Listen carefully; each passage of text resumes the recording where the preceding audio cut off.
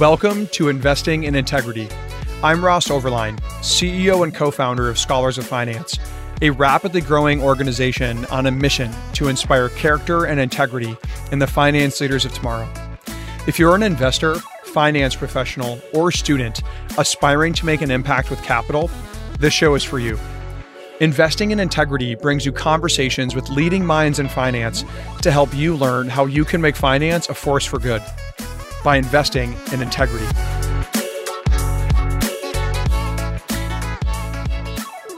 In today's episode, we were joined by Kofi Bruce, the Chief Financial Officer of General Mills. General Mills is a Fortune 200 leading multinational manufacturer and marketer of food products with more than 35,000 employees and $17 billion in revenue in 2020. Kofi's held a variety of financial roles at General Mills before becoming the CFO over the last 12 years. And before that, Kofi did stints at Ecolab and the Ford Motor Company. He holds a bachelor's in international relations from Stanford University and an MBA from the Ross Business School at the University of Michigan. Today, Kofi and I spent the bulk of our time discussing values and people-centric leadership, including leadership during COVID and what it was like to navigate so much uncertainty. In addition to that, we discussed finding authentic leadership in a corporate setting. And lastly, we also discussed diversity in the financial services industry. Kofi is an incredible thinker, an amazing leader, and I hope you enjoy today's episode. Let us know what you think on LinkedIn, Instagram, or shoot us an email at hello@scholarsoffinance.org. And don't forget to subscribe, leave us a review, and share this podcast with your friends and colleagues if you find it valuable. Kofi Bruce, sir, it is such a pleasure to have you on the Investing in Integrity podcast. How are you doing today, and where is this call finding you? Well, I'm doing fine. I'm actually working from Denver, Colorado today. I see. And what brings you to Denver? I have my wife and my youngest son live here now, and my youngest son is going to an autism-focused charter academy here in town. So I'm telecommuting. I work about a week a month here in Denver so I can see my family. And the other 3 weeks of the month, I'm in Minneapolis. Very cool. Very cool. And it's awesome that you're able to find that school in Denver. Your other son is going to college in Denver as well. So it all works out perfectly. It works out perfectly. Three out of the 4 members of my household are here in Denver. And say what you want. There are worse places to visit and spend time. It's absolutely beautiful here. And I think that the one sort of benefit of the pandemic is that we've all learned we can work from just about anywhere, at least anywhere where there's a good internet connection. So this is possible with flexible and hybrid work arrangements. Amazing. Amazing. I'm glad you're enjoying it out in Denver. One of my best friends lives there. It's a beautiful city. Well, Kofi, I'm excited to dive right in. We have less than an hour today for this episode of the Investing in Integrity podcast. I've been so excited to have you on the podcast.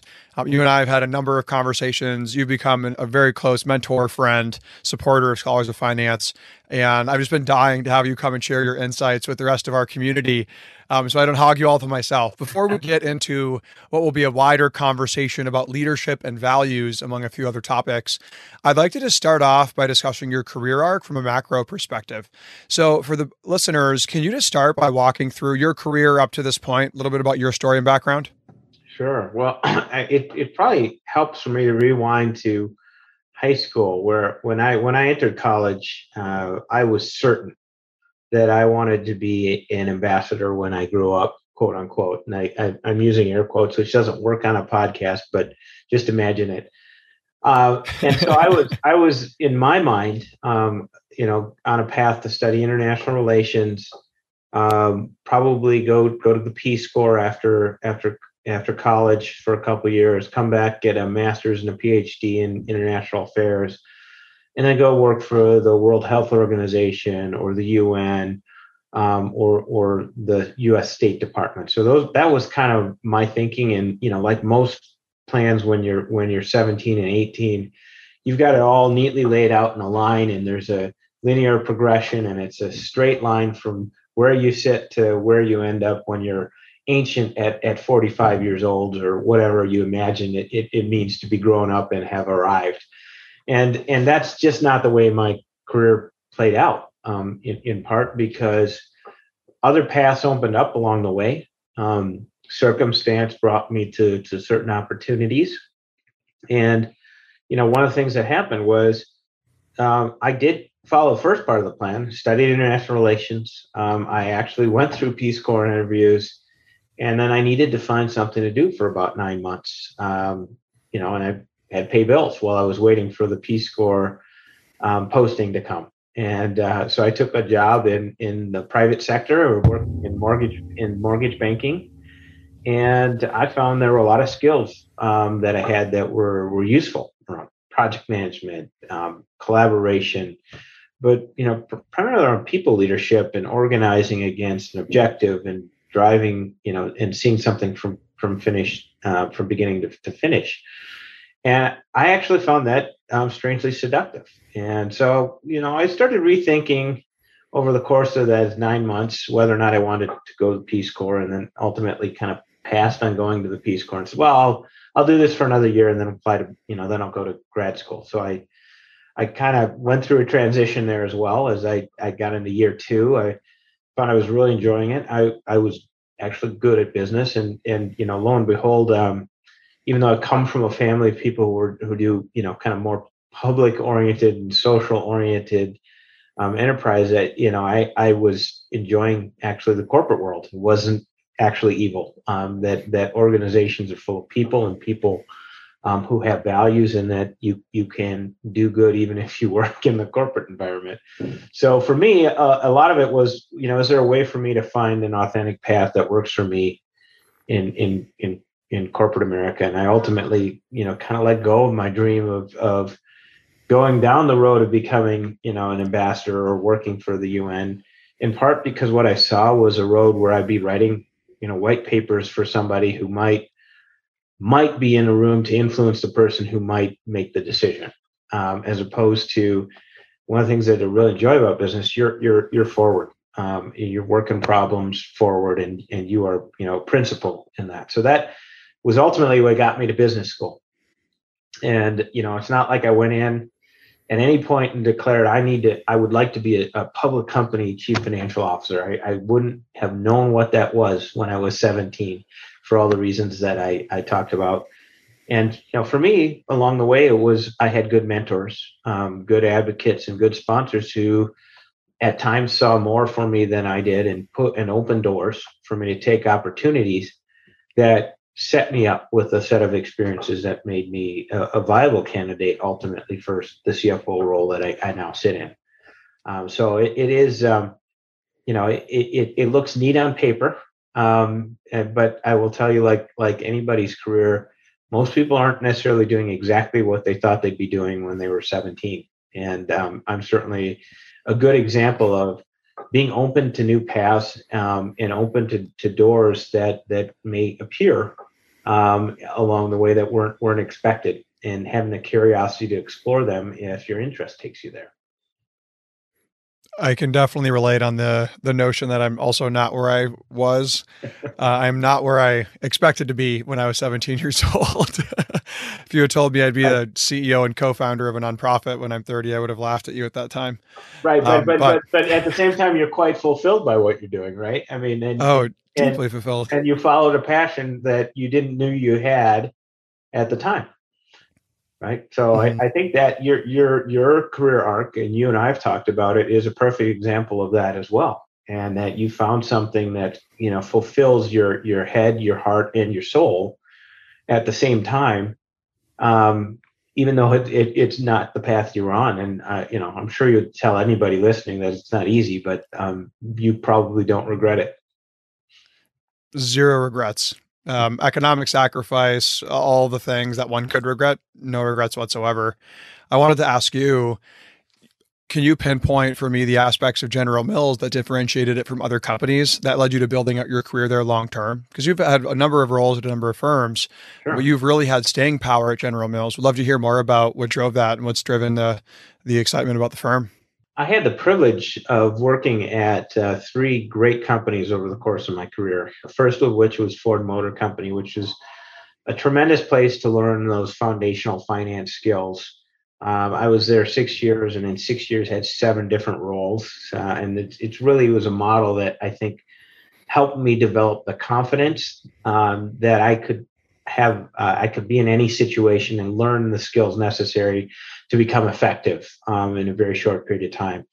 And the beauty of that was that put me in a position to move on to be successful at Ecolab, and then ultimately at General Mills. And your question about why General Mills and why have I been at General Mills 12 years? I've been there longer than the other two companies combined.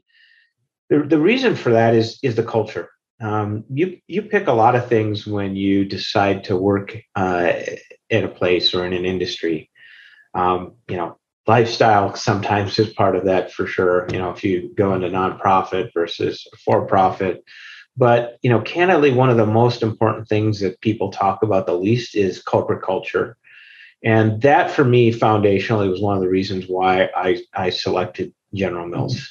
I talked to people. I talked to probably 20 plus people along the way in my journey to General Mills. And what I learned was the amount of time that people spent talking about people, how energized they were by the strength of the people around them, how that made them better as technical professionals, but also made them better business professionals. How strong the ethics were around everything from financial statements and the core things, but also the way and the belief that the power of people in teams could unlock and solve almost any major issue the company confronted. And for me, I found that they probably undersold it a little on the front when I came into the organization, and I found that to be true. And that's every time I have questioned whether or not I should be at General Mills, that has been the thing that has pulled me back into its orbit. Is that I have been hard pressed to see and find other places where the culture is that strong, where the ties between employees, leadership, and the center of the organization around a set of values and a mission and purpose are as tight. And that is, I think for me, probably one of the things that differentiates it. I could have made more money, certainly in other industries, but even at other companies potentially. But that was not the primary thing that motivates me. You spend, 60, 70% of your waking hours at work. I think it's really important that you pick a place that you don't dread going into, but more important that if you are energized to go in and work with and motivated by not letting those people down, motivated by winning with that team, it's a very powerful thing. And it should not be taken lightly in your calculus as you think about where you want to work. I love it. I love it. And I want to actually pivot the conversation a little bit. That's a perfect segue into, I think, the crux of our conversation, which is values-based leadership, people-based leadership, authentic leadership, something that you've thought about a great deal over decades and that we've talked about a lot. And I think you always have really, really salient insights on. In a recent video that you did with the Aspen Institute, you brought up that almost immediately after you stepped into your role as the CFO of General Mills, the pandemic hit. Yeah. And in the video, you speak to the fact that there was no playbook for COVID, which released expectations and really enabled you to lead authentically. And knowing that you were overseeing over 1,200 employees at the time, would love to hear the story of how authentic leadership bared out for you and what authentic leadership meant to you uniquely in that time. How did you employ it? What did it look like? What were the results? Yeah. Well, it's fascinating. If you think about kind of some of the old models of leadership, right? There's this person or figure at the top of an organization, a function, whatever, that has all of the answers and the wisdom and the experience and knows exactly what to do in every situation and is never beset by fear or any of the sort of normal human foibles or challenges that we all know we confront. Right. And there's an expectation that that's projected at all times and in all circumstances. And I think that's part of what I was kind of getting at is, going into my role, I followed somebody who'd done the job for 13 years. was, if just by frame of reference, that's probably close to almost 3 times the tenure of your average public company CFO. So a long time, certainly by any relative measure, and was a known fixture in the analyst community, certainly within the company, and frankly in the broader community. So you follow somebody like that, it is very easy to focus on the places that you're different, and the places where maybe you don't have strengths where this person did, and maybe be worried that the places where you have strengths though will not be appreciated, by contrast. And I think that the benefit of going into COVID was all of the time and energy that maybe I would have put in, or frankly even others, from outside would have put into figuring out, well, how am I different than my predecessor, or what are the things that maybe he's uncertain about. The benefit of COVID was that nobody was certain about anything. And the minute I figured that out, the minute I saw that CFOs who I was talking to had been in jobs for 15 years, and those who'd been in role for 5 months or 2.5, in my case, they really didn't have answers. There wasn't a playbook that they could pull out and say, well, here's what we do, and then we do this, and then after that we do this. We were all trying to figure it out together, and I realized, okay, well, we're all kind of starting from the same spot.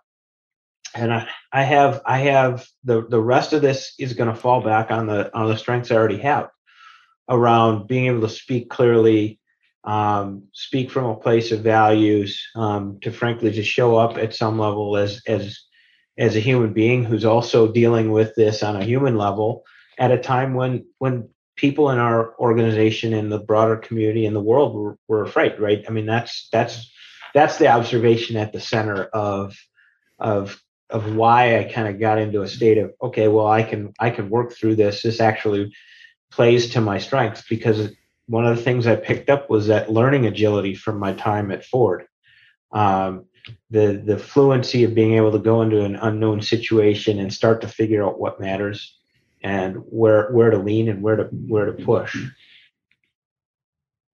That's super interesting. So really tactically, think for our listeners who are trying to lead authentically right now, tell me about some of those conversations that you had, right? Some of those strategies, some of those tactics. It sounds like you really leaned into embrace confront the brutal facts, as Jim Collins would say. Yeah. There's ambiguity, there's uncertainty, have to embrace it and have to navigate it.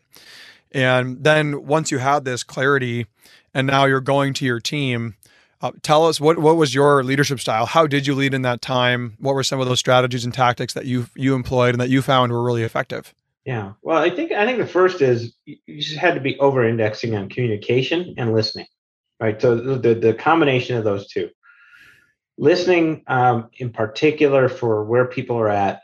I'd say you went through a lot of cycles during the pandemic. The early phase of fear, and just a lot of discretionary effort from everybody, kind of always on, all the time, working the issues, to something close to exhaustion, because people started to realize this was a longer haul than we thought, right? It wasn't, we were working from home for a couple of weeks and in lockdown for a couple of weeks. It was like, oh, this is going to turn into months and maybe even a year, right?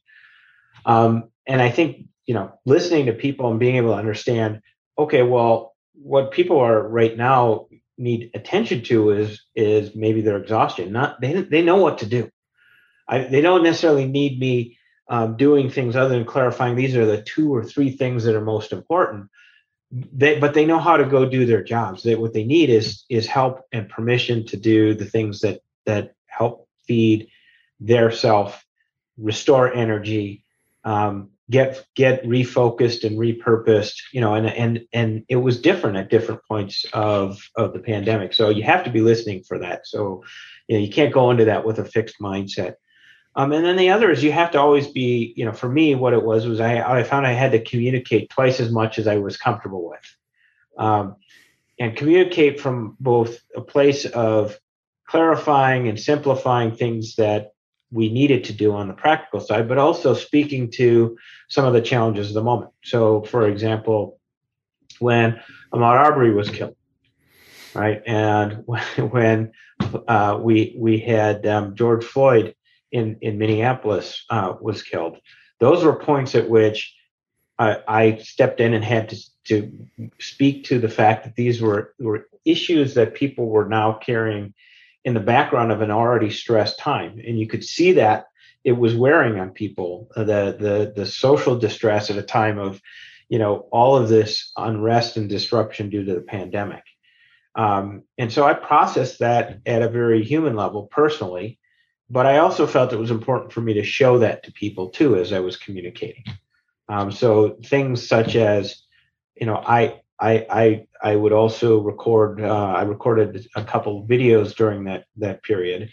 One of which I read the Langston Hughes poem and talked about the impact some of these events were having on me personally as a Black American, but also kind of tried to find the points of things that I found optimism in what was kind of a dark period.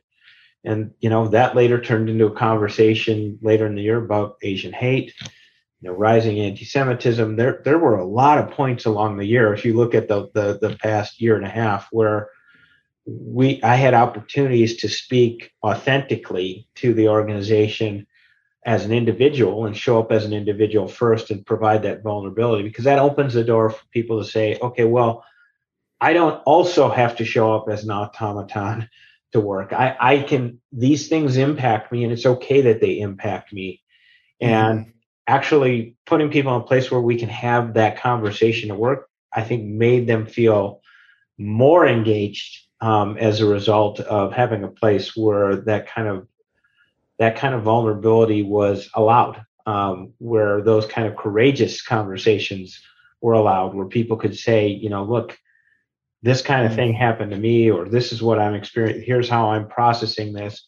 Because the reality is, even in the old construct, where people show up, you just do the job and you don't talk about anything else.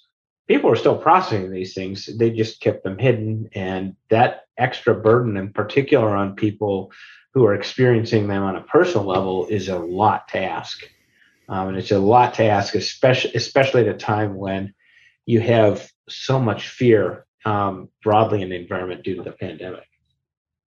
It's so interesting, the level and the degree of empathy that you approach the situation with. Vulnerability, I think, being a key insight there as well. Over-indexing on communication. One really practical question that I want to ask for your thoughts on, for our listeners' sake, is how one can find their authentic leadership style. Do you think it's a process of trial and error?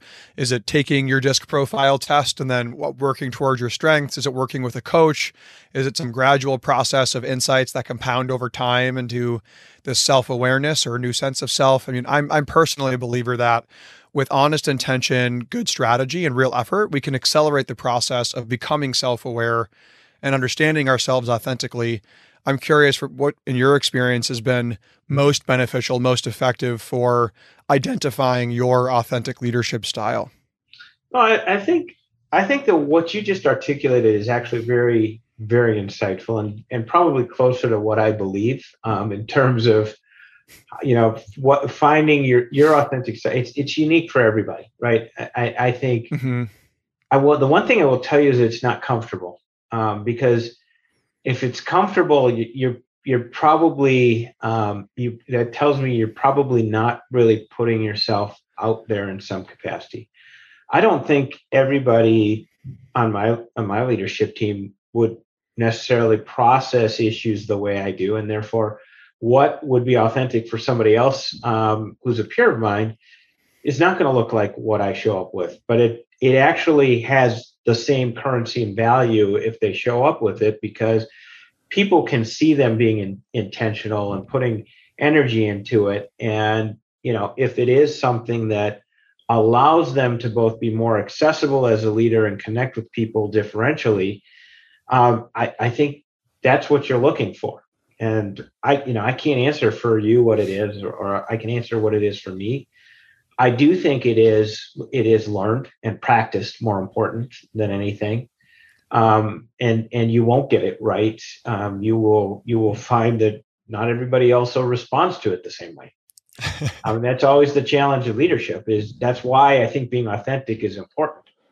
Is that not everybody's going to like everything you do all the time. You just are you're comfortable with. If you're comfortable with that, then as a leader, it works on this principle as well, right? So you will try things that you think are in advancing your authenticity, and if it works, keep practicing it. And if you're finding it's not working and it's not connecting, then get feedback. That's the tough part about being leaders. You get lots of opportunities for feedback. You usually have to ask for them, and then you have to be open to changing. And I think that's the hard part. Is you're on a very public stage in some ways, and you going through a process of I'm trying to get better at this. And you told me I'm not as good at this as I thought, right? And then doing something with that and practicing it's all in public. So I think that's where the point of vulnerability comes from, because I think if people see you're doing it, it's earnest, and it comes from a place of positive intent. I think you're going to get you're probably closer to the mark than not. That's really, really helpful. I think this notion that it takes practice, it's learned. We have to grow self-aware. We have to understand what uniquely works for us and lean into that.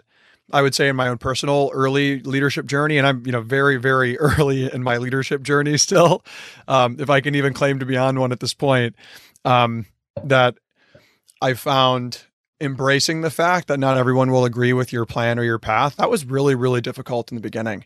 Yeah. And I think where I found solace, and I talk to our students a lot about this, is, as you kind of grow from adolescence, teenage, early 20s, you're insecure, you're riddled with questions, worried what other people will think about you, public opinion and perception. And we see people in our lives, adults, who seem to have this clear, grounded confidence. And I remember at a young age wondering where that came from.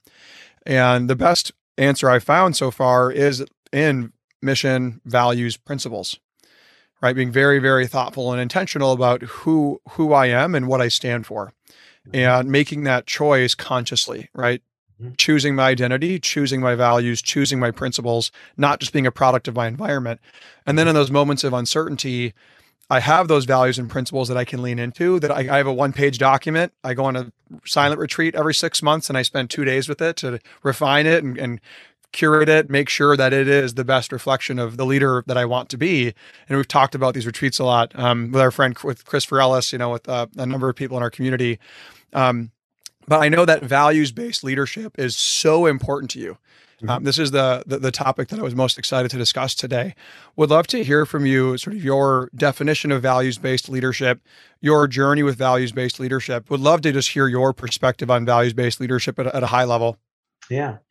Look, I think the importance of values-based leadership has been reflected back to us very acutely in this window here that we're in that organizations and institutions, as we're navigating all the social disruptions, businesses in particular, have been called upon to respond from a place of values, and not just value, and value, along the spectrum of shareholders, value to customers and consumers, but values and ethics have come to the fore as expectations. And it's, for some companies, I see it's a very fraught landscape.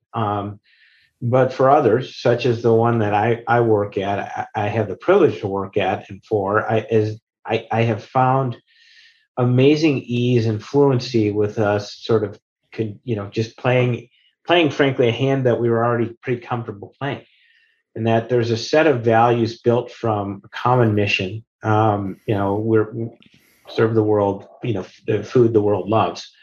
And that mission was important, in particular in this window, and highlighted and engaging for the organization. But what also was at the center of that was a set of values around how we treat people, our role in the community, that guided how we spoke to issues that came to us in this time when customers and employees were looking for the company to be more public and open about its view on any number of things. And I think for me, what we are is kind of maybe at a different inflection point in capitalism.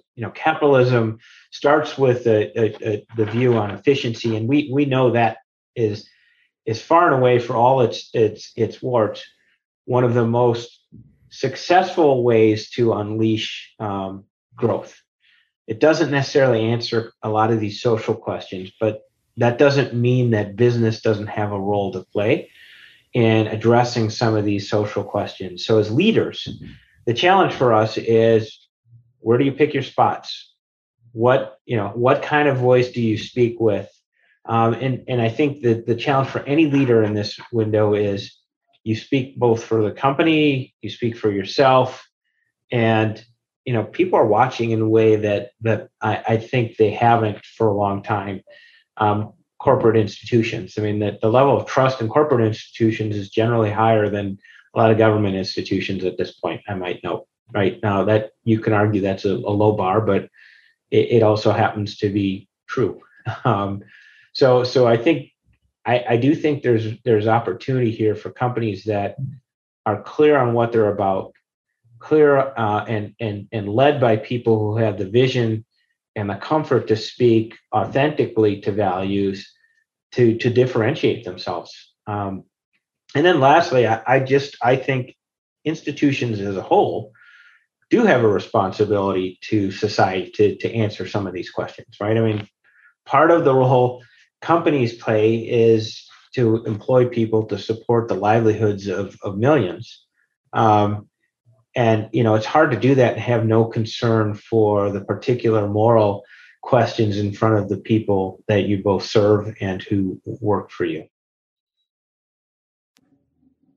Thanks so much for sharing. I appreciate it. And I was just muted as I was sneezing on I my saw end that. here. For all of our listeners, forgive the delay. I'm sneezing violently over here.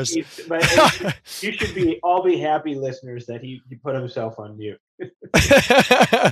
I was going to say, Kofi, I really appreciate the point on the opportunity that exists for leaders to authentically speak to values and have a set of values that they refer back to for hard decisions, for difficult decisions, or even issues that come up. I would love to hear, I guess, kind of two questions. One, just a few examples of times where you felt you exemplified your values with your team and how that impacted the way they interact with you, each other, right? How that impacted the business. Yeah. And I mean, really kind of leveling up that a bit. We can talk about our values, but hard situations are where they get put to the test, right? Earlier this year, General Mills started going through a restructuring and was expecting to cut up to 1,400 jobs. Mm-hmm. And as a leader, this can be extremely difficult to manage, I would imagine, as you or members of your team may fear that their jobs could be at jeopardy. And so that's one example that I think our listeners would be really interested in hearing about, of where you applied your values and how you thought through difficult decisions from a values-based perspective. Yeah, I think that's a great question. Look, and to your point, we did take some organizational restructuring actions earlier this year, and part of the measure of values and how they show up when you go through and do the hard things, right? And it was a set of actions taken to further our strategy. And I think you may have to trust me when I say, when you sit in a position like mine, it is very hard not to feel very personally accountable to everybody in the organization, including all of the people whose jobs are impacted when you make decisions like this. The things that are super important from a value standpoint are being clear and transparent about the purpose and the need to act, being humane about how you deliver messages, honoring the service, sometimes decades long service of the people in the organization who've served with you, and then also painting a picture for the people remaining, the vast majority of people remaining at the organization, about the future and where you're going to. And I think all of those things can be done with an eye towards empathy, and done with appropriate deliberation so they don't feel careless and wanton.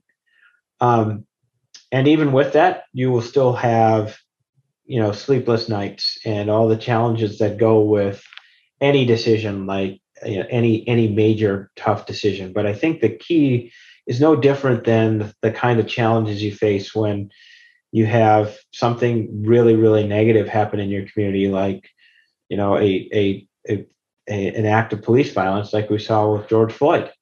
And I can tell you that at that point I was first an employee and a member of the community who saw this and was distressed. And then I turned to thinking within a matter of hours, okay, well, I'm a leader in this organization. What are we as an organization going to do? And by the time I had talked to my CEO, he had already drafted a statement. I hadn't had to talk to him about it. And it's amazingly powerful when, as a senior Black executive in an organization, I didn't have to push that conversation. I didn't have to push it because the values in the organization and the values of the leaders around me, and in this case, the leader above me, had already put the question on the table, and we're moving in that direction because our values would have guided us there, right? So I think that, to me, those are the litmus tests of your values come when it's hard, not when it's easy, not when you drop press releases, but when it's hard and maybe that it might even be controversial, because I guarantee you, anytime you make a statement of any sort or you take a position of any sort, you are going to upset somebody. And these days I think it may well be very public. So you have to be comfortable choosing as a leader, and choosing sometimes has that consequence.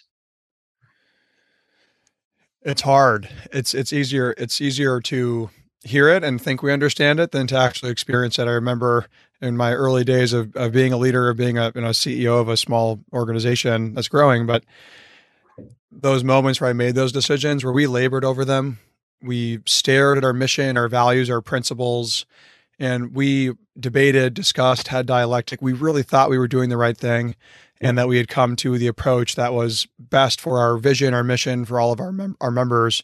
And there has always been someone who doesn't agree, who thinks that we're going off in the wrong direction. Maybe vociferously so, right? Yeah, absolutely. I think you bringing up the killing of George Floyd and several others, right? We had sort of this kind of racial reckoning and awakening, I think, in terms of equity and the disparities that we see in our society over the last couple of years. Yep. And we as a human race have had to have this reckoning over and over and over again, as our consciousness and as equity continues to evolve and improve. And I'd actually like to pivot the conversation there for a few minutes. Last year, a figure in the Wall Street Journal stated that less than 10% of CFO positions in the S&P 500 and Fortune 500 were held by non-white executives. And another staggering figure in that same article found that only 12 of 675 sitting CFOs are Black. Yep. And so I wanted to ask you, especially over the last couple of years, as a Black CFO of a leading multinational company, have you experienced any added sense of pressure, right, that comes with being a representative in a position of power and influence of a historically underrepresented community? Yeah, look, I think the short answer is absolutely. I feel a tremendous responsibility to make sure that I open the doors wider for people behind me. I think it should not be so that there are so few of us. And there's probably more now. I actually recently, along with a few other CFOs, one of whom is Reggie Hayes, started a group, essentially a networking group for Black CFOs, in part because I think we see this as work that needs to be done. But the other is, it is helpful to have a place where you can talk to people who are maybe wearing that same multiple hat leadership mantle that you've got to carry as a Black executive, or as a female executive, or as a person of color in a C-suite role, and that you are an enterprise leader. You are a leader potentially of a function. You're a leader within a community, And then you're an individual who may be, part of a group that is traditionally had less access to roles with this kind of power. And you're always kind of navigating and having to wear, multiple hats, and figure out which one you're wearing at any given time. And having, a set of fellow travelers on that journey is incredibly useful. But I do think the challenge is just that, as you said, which is there's still few. There should be more. There should be more, and should have been more sooner. So I'm glad we're talking about it now. But there's still a lot of work to do, and frankly, the path to get there is still not overly easy. There are a lot of places along the way where really, really good people of any background maybe miss out.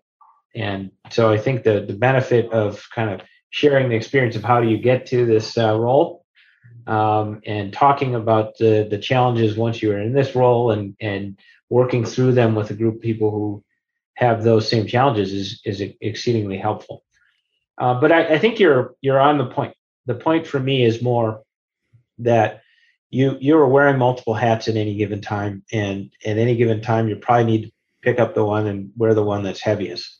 And last year for me, the one that was probably heaviest was the one around a lot of the racial and social injustice that was happening around us and was on display and in the public conversation, and knowing that there were people in the organization asking and wanting and needing to have leaders speak to that, and me being able to have a unique and authentic voice on those topics from my own experience.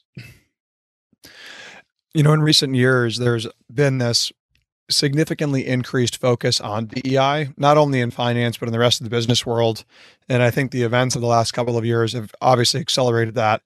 Do you think this increased focus has had any material impact yet? And I'm curious what impact you think it will actually have for financial professionals on the finance industry as well?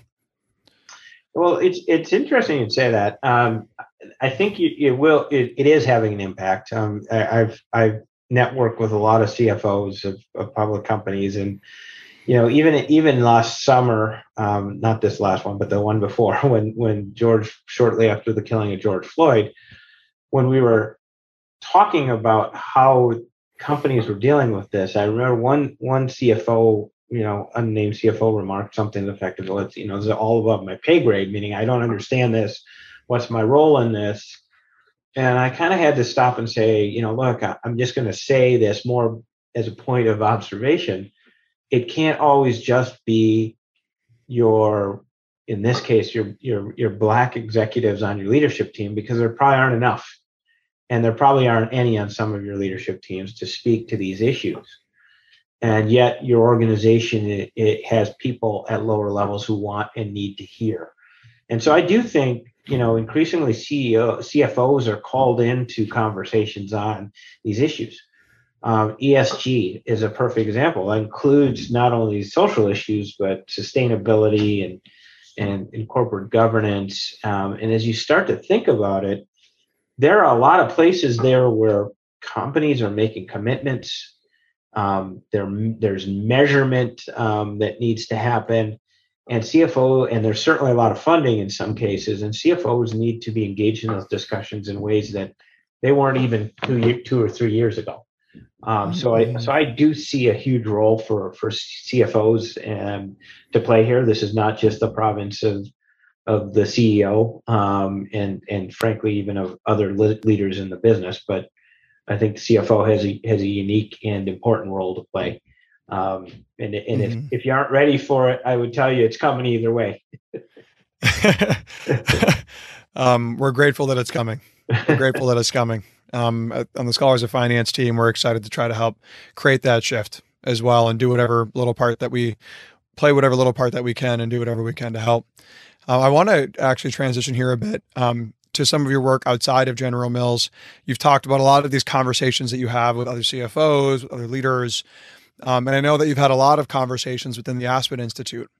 For our listeners who don't know, the Aspen Institute was founded in 1949 and has since become one of the largest nonprofits in the world, driving change through dialogue, leadership, and action to help solve the most important challenges on Earth. And Kofi, our mutual friend, Christopher Ellis, founded the Finance Leaders Fellowship at the Aspen Institute, which has a mission very similar to Scholars of Finance.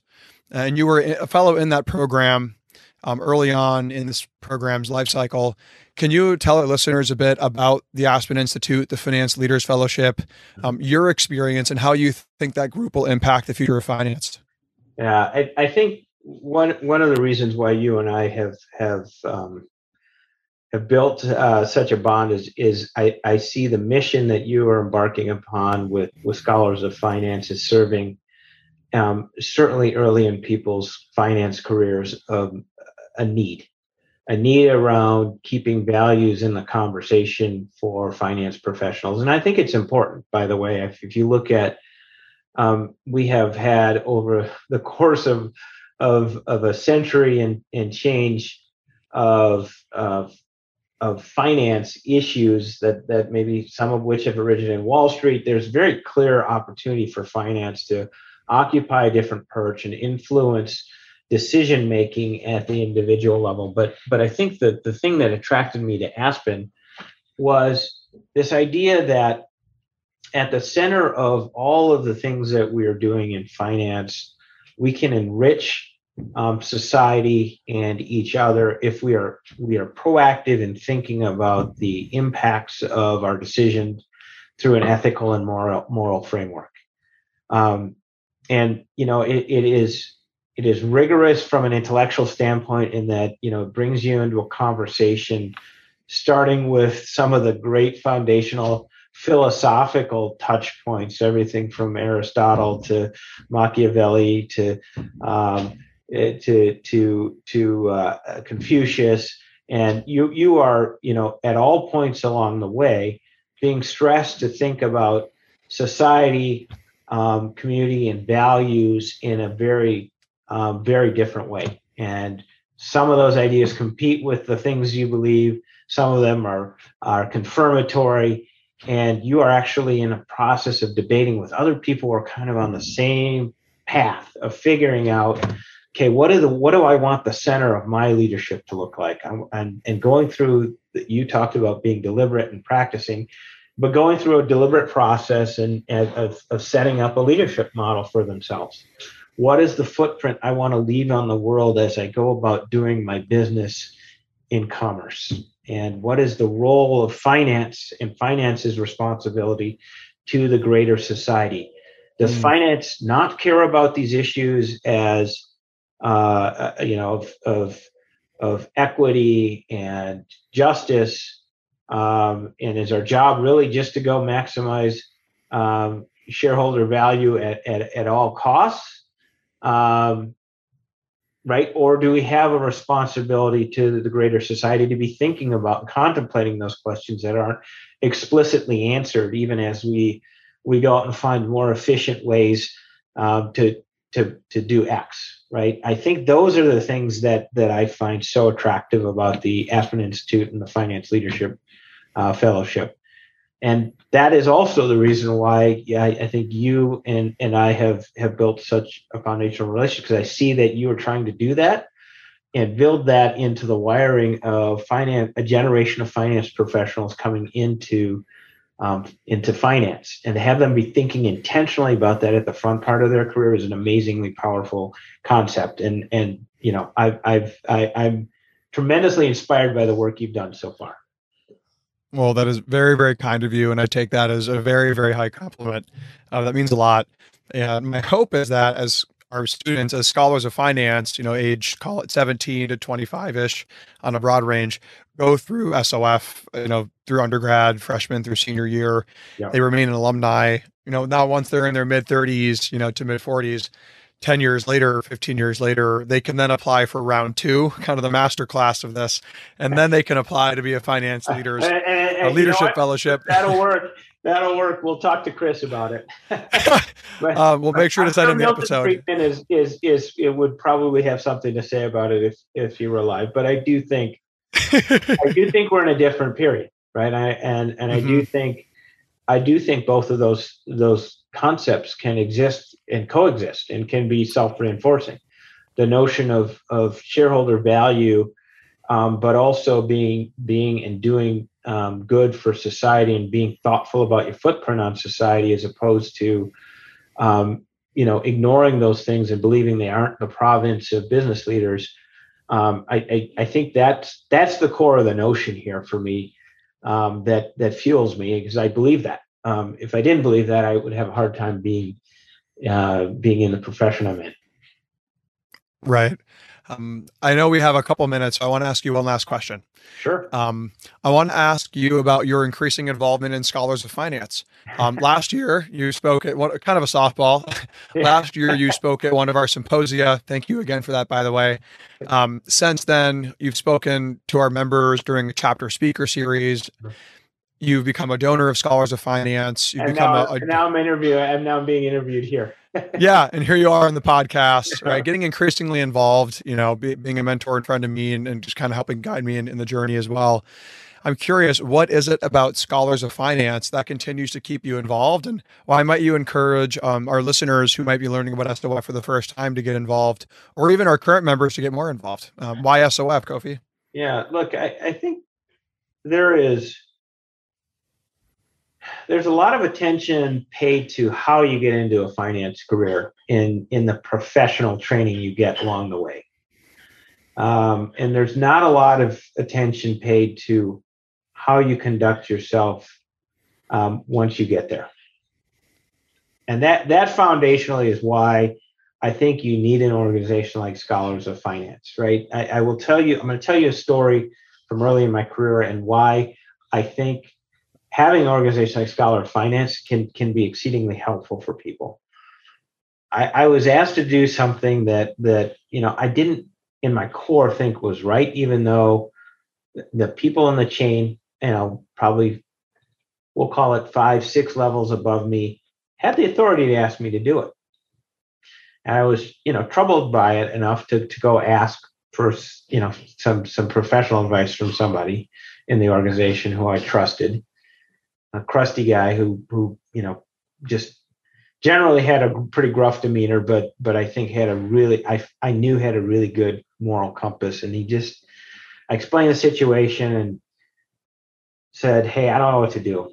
And he kind of looked at me and he said, "That's BS. You know exactly what you want to do. You are just looking for me to tell you that you should go do it." And he said, "What's the worst thing that's going to happen to you?"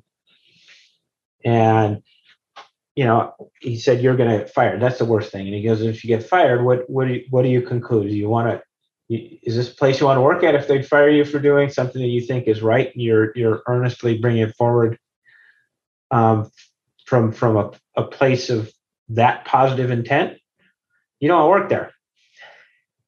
He said, "Get out of my office." But I think for me, the value of an organization like Scholars of Finance is it will actually help you get in the mindset of thinking about the kinds of moral, ethical, and community impacts of the decisions you make before you start your career. And the power of that is if you think that way, and you are training yourself to think that way, I think you are going to be a much more an effective and engaged ambassador for the finance function, which, I will tell you, we don't always get a great rap outside of our own community. And that we are viewed as not caring about values and ethics and society. And I actually don't think that's true from my own walks through the finance profession. But that there is a role for us to do to lift up both that perspective and then also to improve our impact and our footprint along the way. And this organization is certainly a big part of how you help people, think about how they conduct their careers and comport themselves, and more important, the leadership that they project as they move through their career, even from the earliest days. Thanks, Kofi. I really appreciate that. I think one question we'll probably even start adding to the list of questions that we try to pose to our members is, why do you want to go into a career in finance? Simon Sinek's famous "Start with Why." I've been having a lot of conversations with some friends over the last week, thinking that would be a really, really rich starting point in the Scholars of Finance candidacy and membership journey. So maybe something that you and I can unpack a little bit and design on our next call. I'm so grateful. I look forward to that. Yeah. We need another hour for that one. Exactly. Kofi, it has been such a pleasure to have you on the Investing in Integrity podcast. Have really, really enjoyed the conversation. Yeah, the 50-ish, 55 minutes we've had is not nearly enough, obviously. And I'm excited to have you on again. Excited to have you continue to speak to our students. Happy to do mentor us, invest in us. We're grateful for your leadership. And I just hope you have an amazing, amazing rest of your week and look forward to having you on again soon. Thank you very much. You're too kind. I really enjoyed the conversation. Thank you for listening to today's episode of Investing in Integrity by Scholars of Finance. I want to share a huge thank you to our advisors, directors, donors, team, and our members who make this all possible. If you like this episode, please leave us a review on Apple Podcasts. And if you have any feedback for us, you can send it to hello@scholarsoffinance.org or by visiting our website. Until next time, please join us on our mission to inspire character and integrity in the finance leaders of tomorrow.